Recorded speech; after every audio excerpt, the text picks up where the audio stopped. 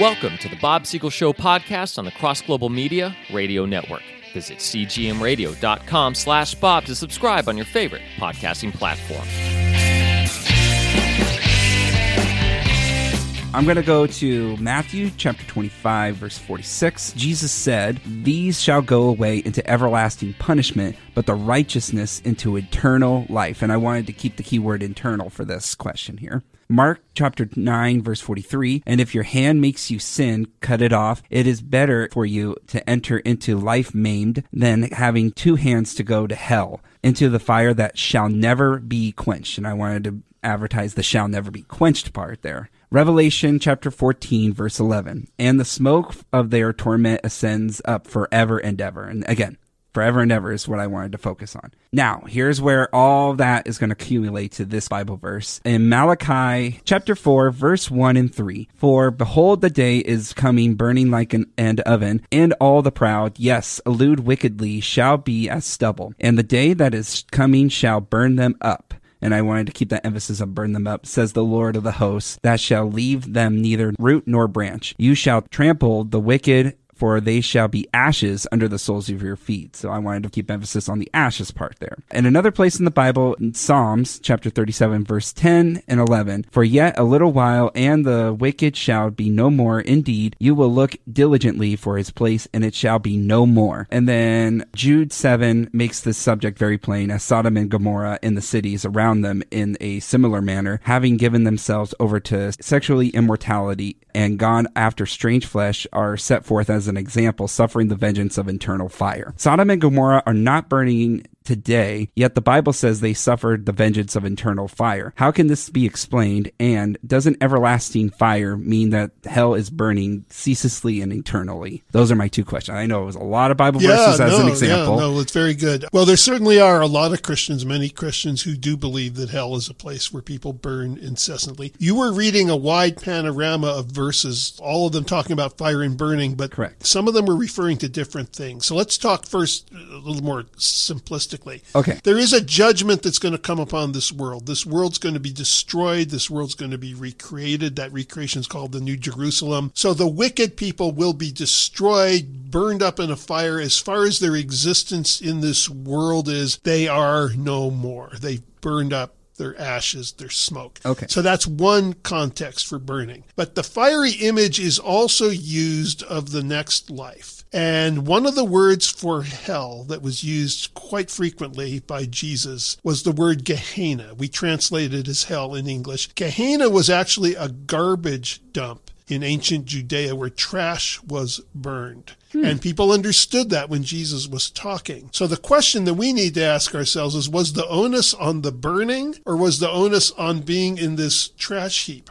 Okay. This may have been Jesus' way of saying, you were created to obey and glorify God. If you're not going to do what you were created to do, you're like a machine that no longer works, and you're going to be put on the trash heap. There are other places where Jesus talks about hell with an opposite image. He calls it an outer darkness, which is not a fiery image at all. It's the opposite of fire. It's all dark. Hell is a real place. It is a place where people will be conscious forever and ever. They will be in torment because they will be separated from God. It's a horrific place. Is it a place where people burn? That's possible.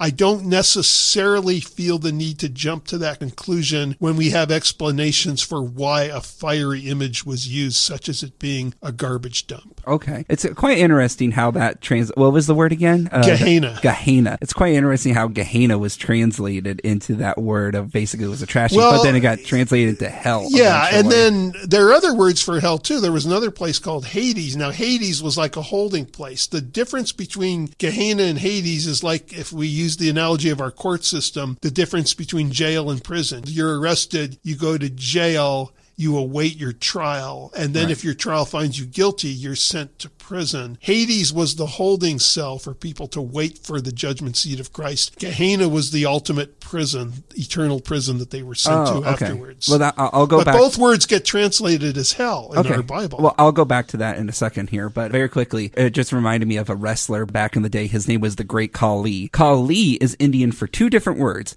giant, which he was a really big dude. I think he was over 7 feet tall. He had giant hands and everything, but it also translated to manure as well. So you could say the great manure as well. I'm like, I don't know which one to choose.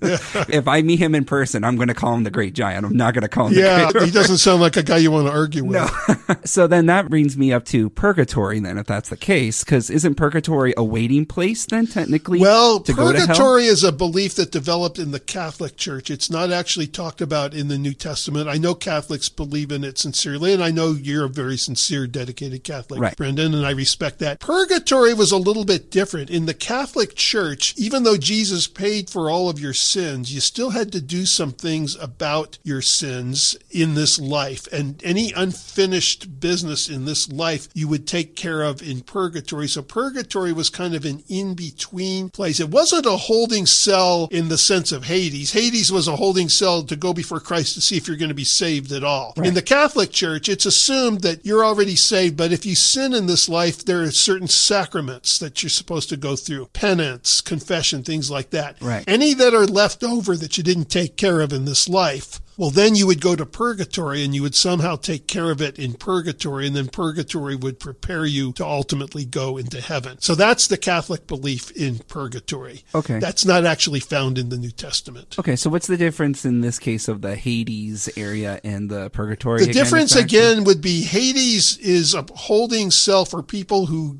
denied Christ, who are not going to go to heaven at all, but they're going to officially get a trial before Jesus, and they're waiting to go before Jesus. After they go before Jesus, they just get sent to the ultimate hell, Gehenna. Right. Purgatory is for people who, they're saved, they're going to go to heaven, but they've got a little bit of unfinished business, and in purgatory is the place where they're working it out. I understand. So how did Catholicism eventually determine, there is a purgatory area if it's not mentioned in the New Testament? Well, a lot of the Catholic beliefs developed gradually. If you go back to the very early Catholic Church, the early Catholic Church was the New Testament Church, but a lot of their sacraments and things developed over time. What you need to understand happened when the apostles died, and we're talking now about the early 2nd century, end of the 1st century, right. Panic ensued in the church because it was believed that the apostles, the men who knew Jesus personally on earth, they had this special authority. In fact, Jesus did give them that special authority. We read about that. All of a sudden, they're not around. Now, the early church was shocked because they thought they were going to witness the second coming of Christ in their lifetime. Right. And it hadn't happened, and now the apostles are gone. So it was like, well, who's going to guide us? Well, what happened is 2 ideas sprouted up, and they were both legitimate ideas. One idea said, well, the disciples of Jesus, the apostles, they in turn discipled their own disciples. For example, Paul discipled Timothy. And we read in Timothy from Paul, what you have learned from me, entrust to faithful men who will in turn teach others. So they saw what they called apostolic succession. We have spiritual people that have inherited the authority of the apostles. Okay, so that was one theory as to what to do after the apostles left. Mm-hmm.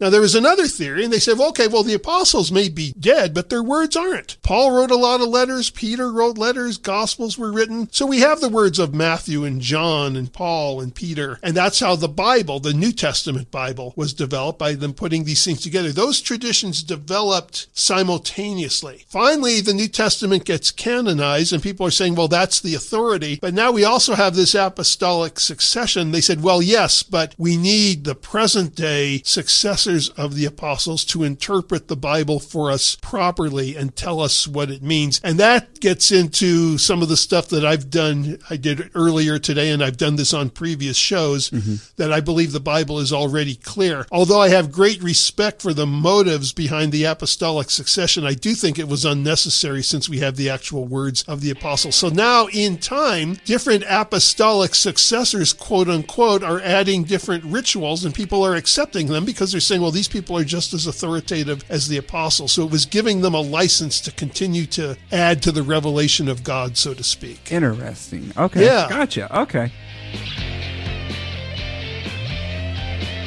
The Bob Siegel Show podcast is a production of Bob Siegel and Cross Global Media. Visit us online and subscribe to the show at cgmradio.com/Bob.